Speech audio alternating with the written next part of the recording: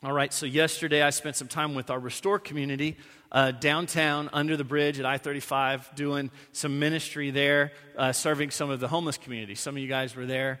And the reason I tell you that is not because I think I'm super cool for that, but because I got to spend about 30 minutes talking to a gentleman under the bridge, and his name was G.R. Runnels.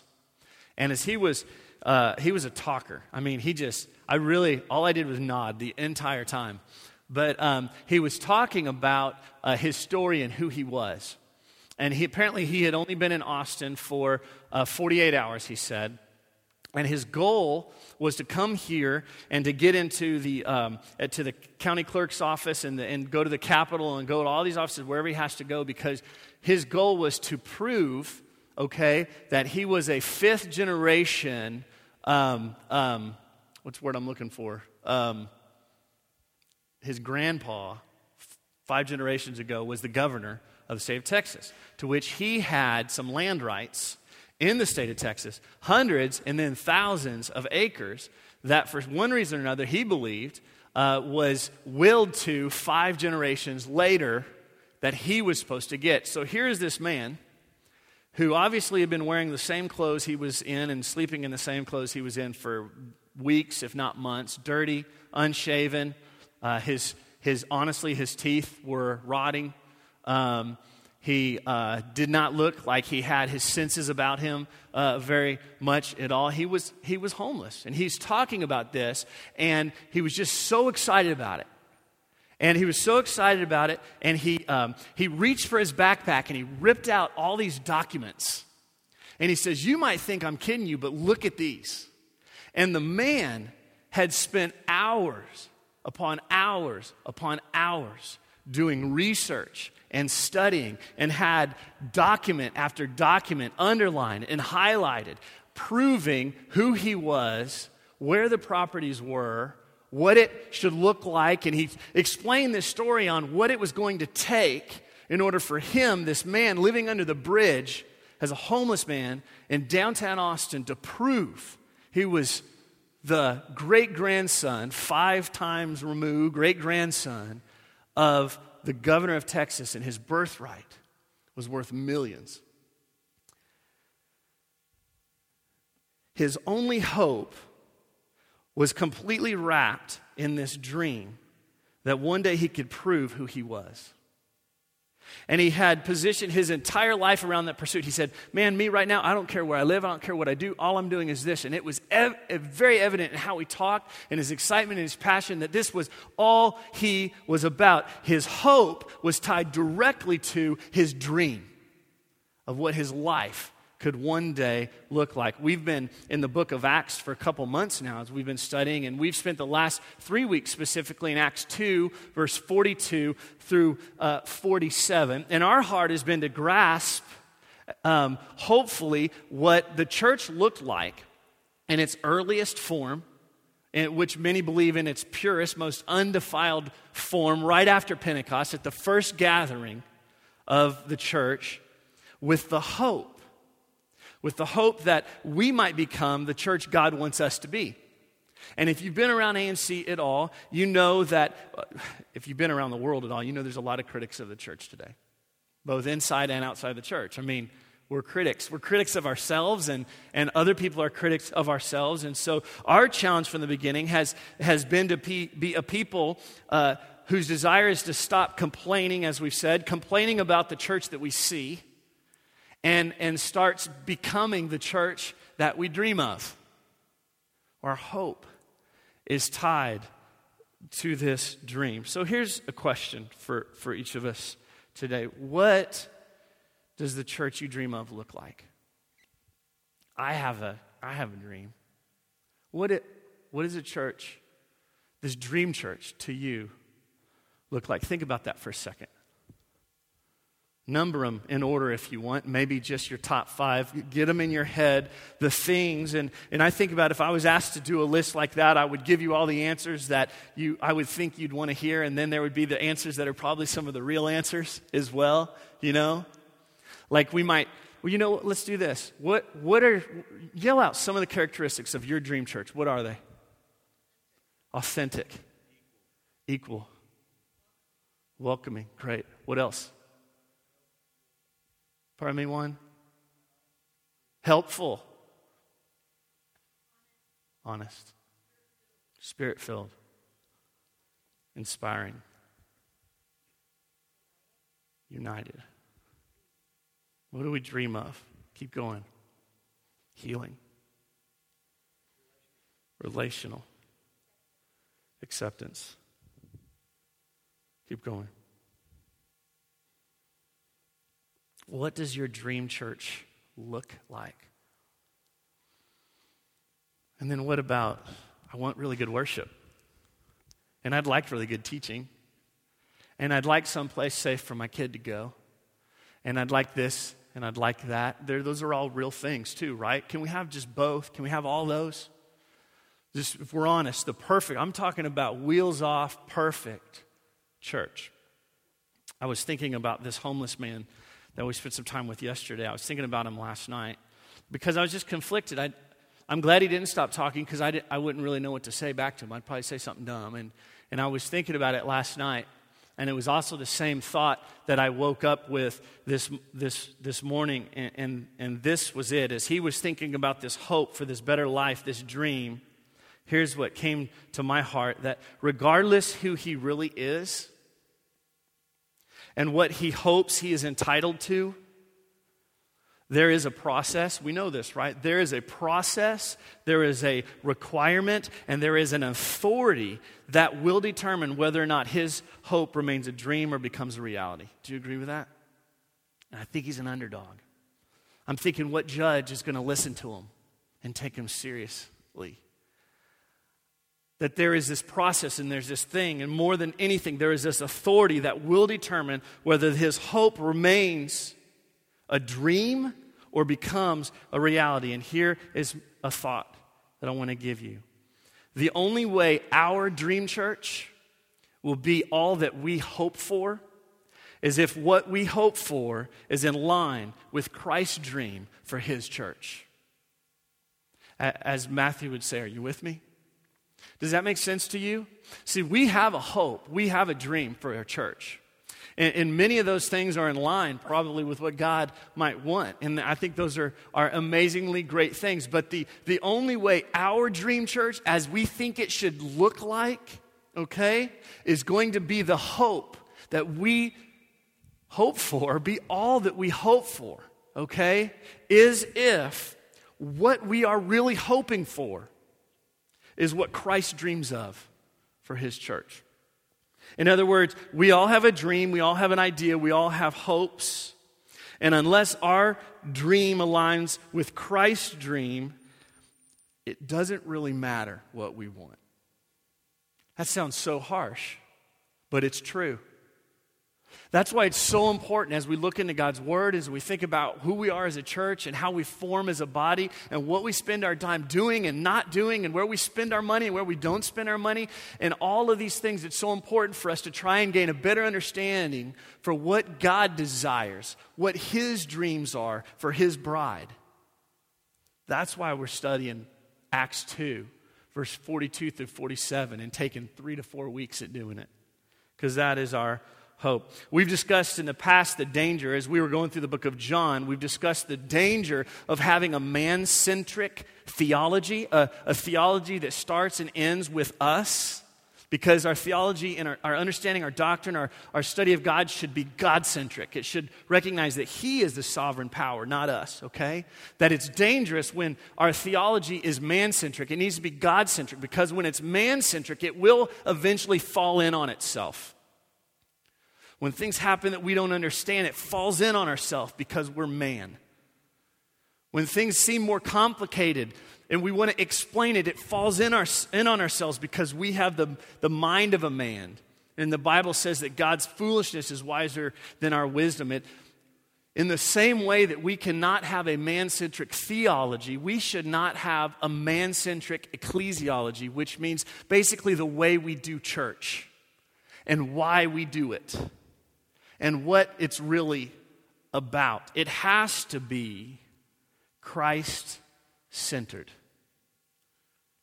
And when that happens, I believe with all my heart that it will be all that every one of us hope and dream for. You believe that?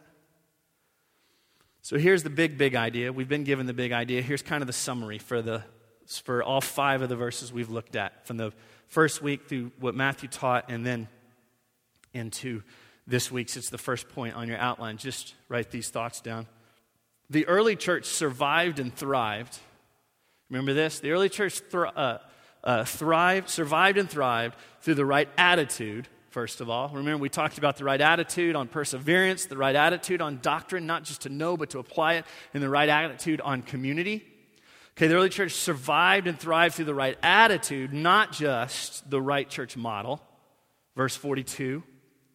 It was an attitude of respect for God. Matthew did an incredible job last week on teaching this scripture that says they were in awe, that they had this fear, which was a respect and understanding, a fear of God to the point where they had to change who they were, okay? It was an attitude of respect for God, verse 43, and concern for one another. This was their attitude. Verse 42, 44, 45, 46, 47, and about 3,000 other scriptures throughout the Bible that resulted in what we're going to look at today in finding true joy and the favor of God in all the people. So let's read this scripture. Starting at 42, they devoted themselves to the apostles' teaching and it's a big and, to the fellowship, to the breaking of bread, and to prayer. Verse 43, everyone was filled with awe and many wonders and miraculous signs, which Matthew conveyed to us. That means evidences. Many miraculous signs, evidences of God's existence were done by the apostles. All the believers were together and had everything in common, selling their possessions and goods they gave to anyone as he had in need. And we're looking at verse 46 and 47 today. Verse 46, every day they continued to meet together in the temple courts. They broke bread in their homes, and they ate together with glad and sincere hearts, praising God, verse 47, and enjoying the favor of all people. And the Lord added to their number daily those who were being saved. You know, it's funny.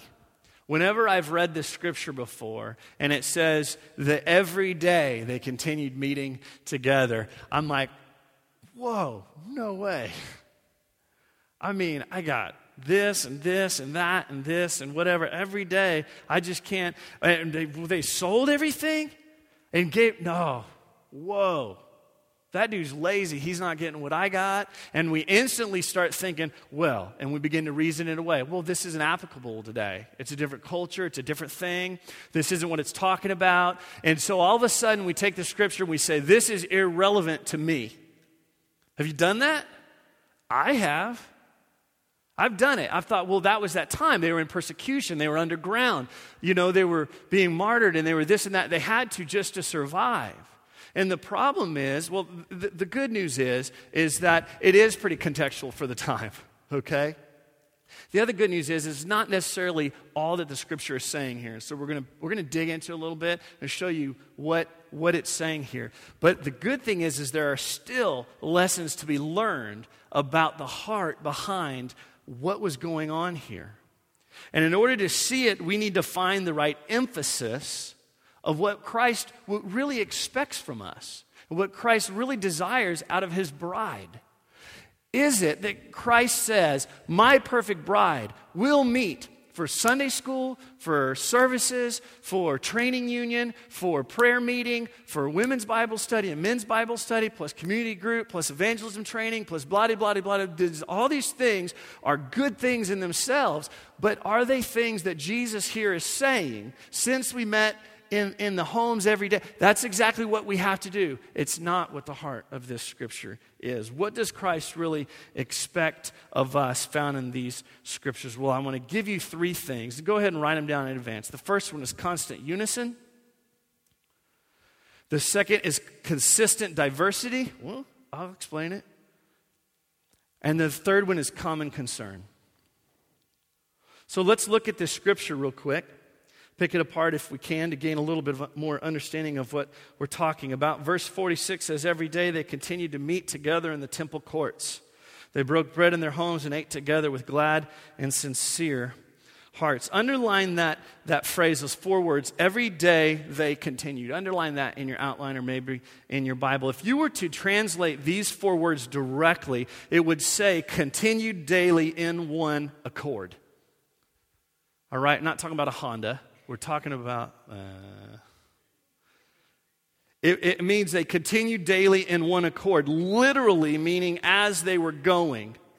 And it's the same tense of the Great Commission where Jesus said, go and make disciples. He's not saying just go. He's saying as you are going, as you are living out, seeking out the kingdom in your life, as you are seeking to be my children, as you are going, do these things. So it's not saying every single day they had to do this or God would strike them with a lightning bolt. What it's saying is that they were continuing daily in one accord. In their minds, they were together in what they were seeking and what they were doing. Does anybody have a New American Standard? Would you read that scripture? What does it say? Instead of every day they continued?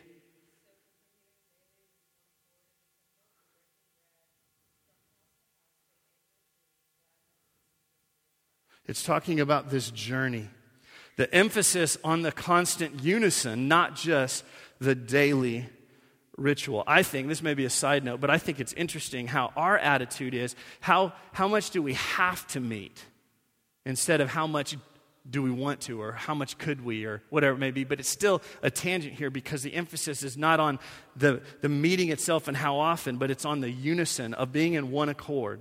And we need to set our expectations right when we think about what this unison means together, okay? Because I've fallen victim of this thought where I'm in a Bible study or I'm in a church or I'm in something and something doesn't go the way I might want it to go. And I really mean this. I have felt this way. I think all of us have felt this way. And I begin to go, dang it, maybe it's not. Oh well, maybe next time. You know, if you've been from different churches and you've tried different things and you're looking for all these different things, I think sometimes we have to set our expectations in certain ways to know what we are going to expect. So let me explain that constant unison does not mean constant perfection. All right? It doesn't mean perfection at all. In fact, let me give you an example that probably every one of us can relate with as we think about this early church, okay? I believe the early church was this big, beautiful, dysfunctional family. Anybody relate with that? I really do. I think it was this big, beautiful, dysfunctional family. Now, don't think I'm teaching heresy now. It's like, no, it was the most amazing thing. I think there was beauty in their diversity. I'm getting ahead of myself. But that even in that they were unified. Sometimes my kids act like they have no brain. Love you, Gav. But sometimes, and I love them to death. Our families can do things that we would never forgive a friend for. And yet they're still our family and we still love them. And we still want our best. We would do things for our family we would never do for a stranger or even a close friend because they're our flesh and blood. Because they're our family. As dysfunctional as it may be. See, here's why I think they were dysfunctional. They were all new to this. Brand new. Think about, we're a year and 3 months old, something like that. I think about how not there we are yet.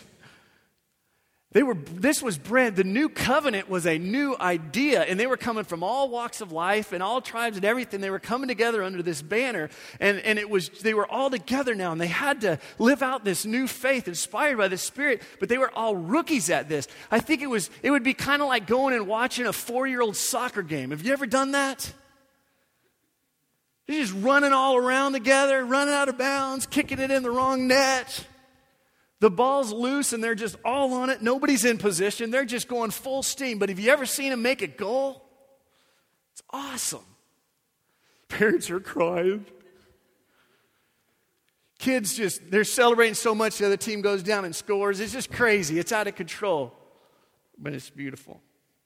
And here's the deal. As we learn from history, we never really got there. We just kind of keep tripping up on ourselves and redefining ourselves and all this kind of stuff. And so if this expectation is going to be that we are going to be this perfect picture family that's not a little jacked up or a lot of jacked up or whatever, we're going to be disappointed. But it should never break our continuance together in one accord. They were constantly gracious with one another. They were constantly concerned about what was going on in this bigger mission. Constant unison in verse 46. Second part in verse 46 gives us this consistent diversity. Now, I mean that, consistent, diverse, so it's kind of an oxymoron, but consistent in that it was always happening. And diversity has many definitions. I mean, we could think of diversity whether it's different social classes or ethnic backgrounds, what different faith, denominational backgrounds, so you can think of that kind of diversity. But more so what I want to use this word for is that it means many things, okay? And that I think they were able to celebrate many things. And that they were able to look, okay, and at what was going on and what needed to be accomplished, and they realized it wasn't going to just, all of it happen through just one thing. It just wasn't going to.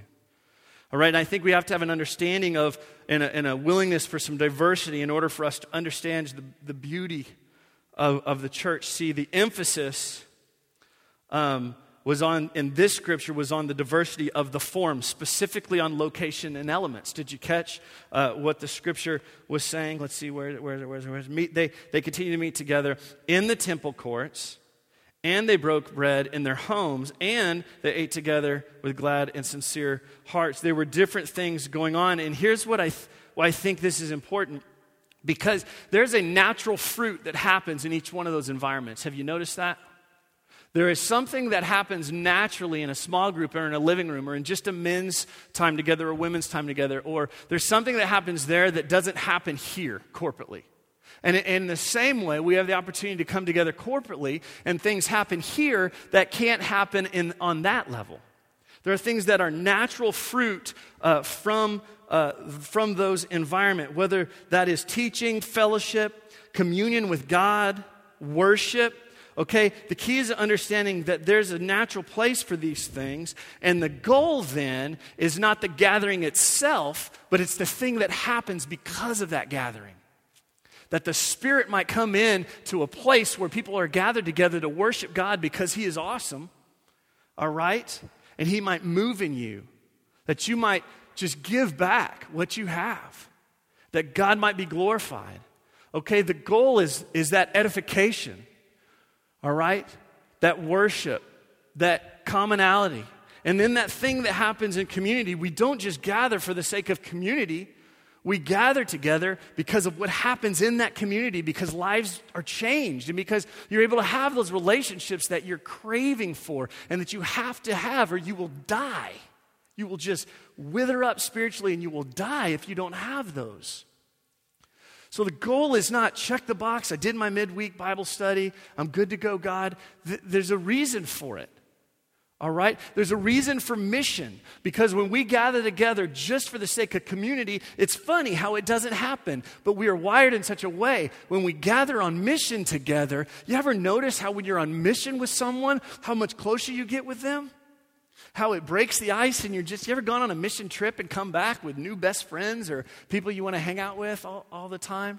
When you're in something together, that forms. And the goal are those things, not the element or the location or the place itself. But it's healthy to have those. And so they had diverse gatherings, and they did different things. Now, there were elements they did, like communion and enjoying a meal together, something you would only do with someone maybe that you're close with, but this was something that they celebrated and was a part of who they were. And here's what I believe, and I'm gonna put it down into 4 quick thoughts, and it's bigger than this, but this is why I believe that if all we do is corporate worship, we will not realize the dream.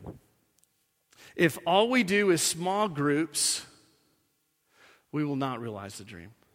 If all we do is Bible study, we will not realize the dream. If all we do is serve the poor, it's all we do, we will not realize the dream. Every one of those are things we need to be about. But I think it's the fact that they come together.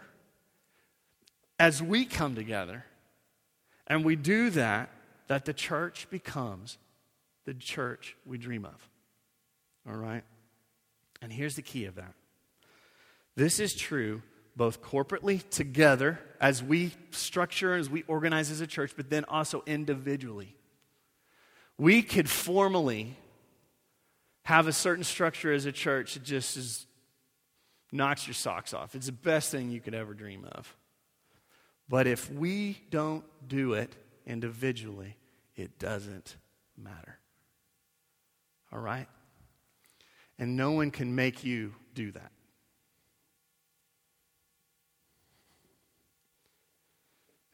We have to set our expectations right. I was at Galaxy Cafe this morning kind of thinking through the sermon. I was grabbing some coffee, and a guy walks by outside. I was at one of the outside tables, and he walks by, and he has this cup. And he walks by, and he was,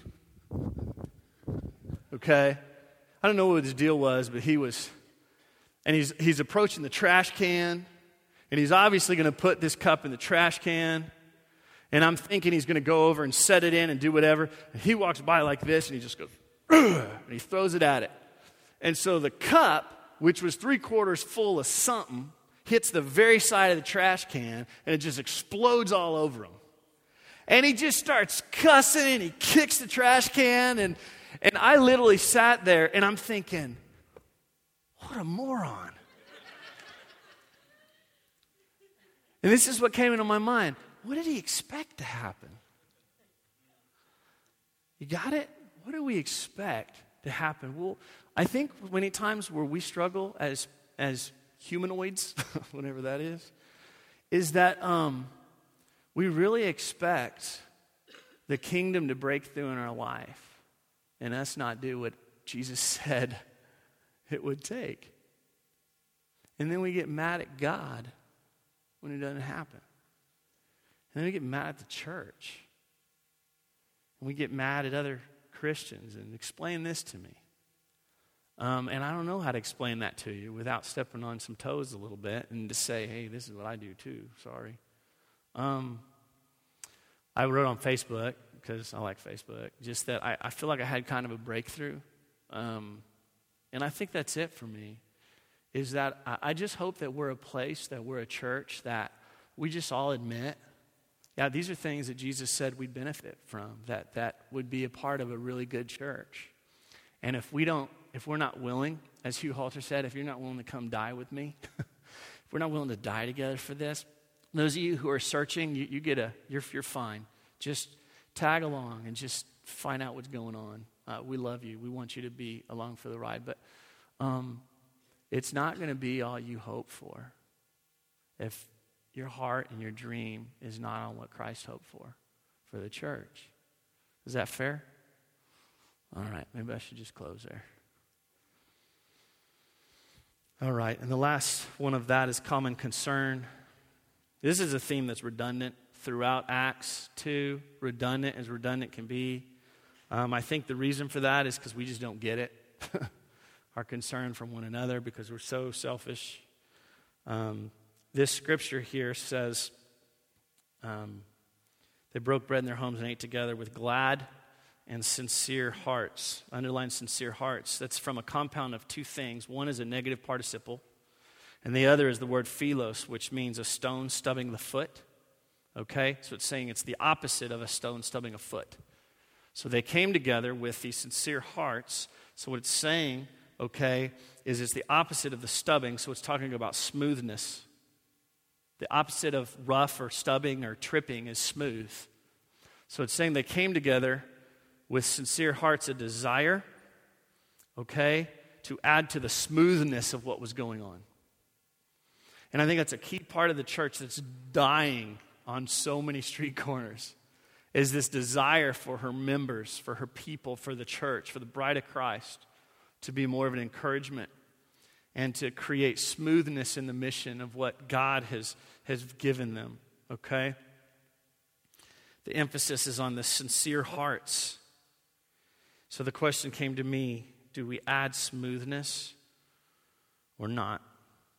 That's the number 3 is a common concern. The emphasis is constant unison, consistent diversity, and a common concern for one another. And then you have the results, and I'm just going to give you these. The results. I almost called this benefits, but I struggle with that. Here's why. So many people, you push the prosperity gospel thing, like God wants you to be rich.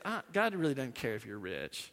He's not impressed with our money. He doesn't need us to be, have everything in the world. Sometimes it takes a really tough thing in our life to get us. He wants us to love him like crazy and be concerned for other people, okay? And so sometimes I spiral down and I don't want to talk about blessing and benefit because I think we like to jump on that and go, good, then I'm good, But I think we need to. I think this scripture gives us permission to say, okay, wait a minute. God is provider. God is giver. He gives us grace. He's so amazing, and he offers us this life. And he offers us this thing that we can't make up on our own. We can't fake it. And we need to celebrate that. And here's something that I was convicted about this week. When we don't celebrate, or when we don't find joy in what God is doing in our life, James told us to consider joy even in trials. When we don't do that, here's what we do. We rob God of the worship he deserves. Because he is provider. So if we don't express worship or thanksgiving or joy for what he has done, we are not worshiping him for who he is. It's like someone giving you a gift and you never say thank you, or you never use it, or you never put it on, or you whatever. And we think, well, just tough, it's a tough road being a Christian and all this, and it can be, okay? But when we don't acknowledge the great benefit that comes with being a believer, we rob God the worship he deserves for being provider. All right? So let's think about this result, this benefit. The last part of it, okay, they ate together with glad and sincere hearts, verse 47, praising God and enjoying the favor of all the people, and the Lord added to their number daily those who were being saved. These are awesome things that were going on here. Verse 42 said that they devoted themselves to the fellowship, the koinonia. Remember, it had 3 elements: participation, distribution, and benefaction. This benefit. When we devote ourselves to these things, as the scripture says, our benefit will be, first of all, that we will have valued community.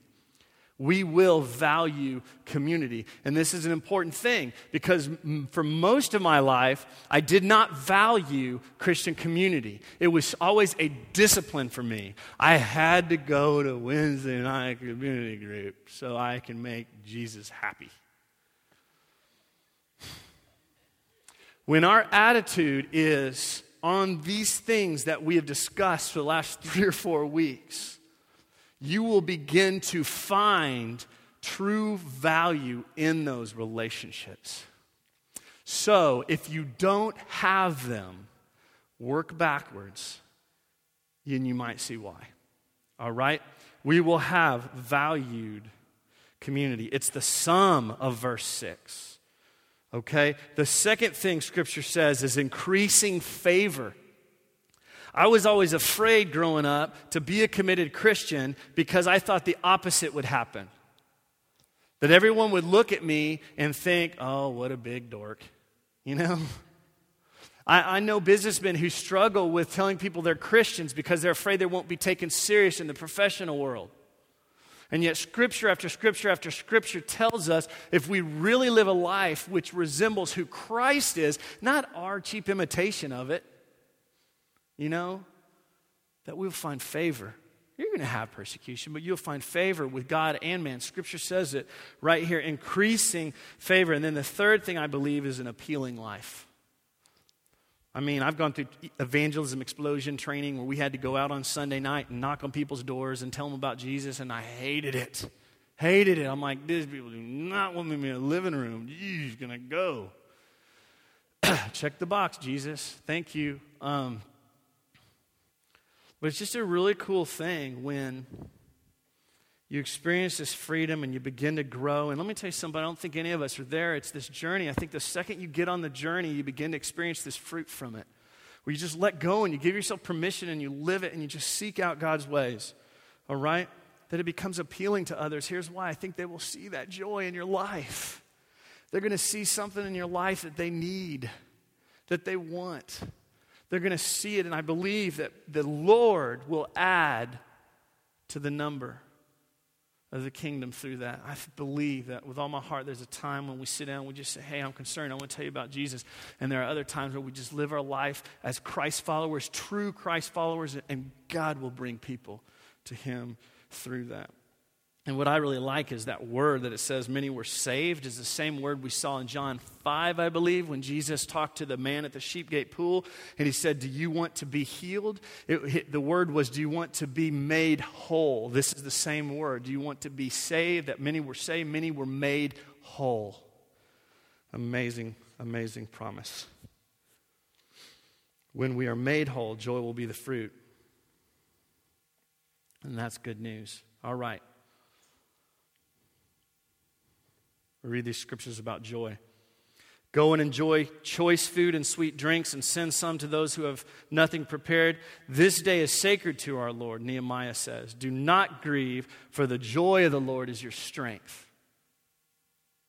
Deuteronomy says, be joyful at your feast. Proverbs 10 says, the fear of the Lord adds length to life. Matthew talked about that last week.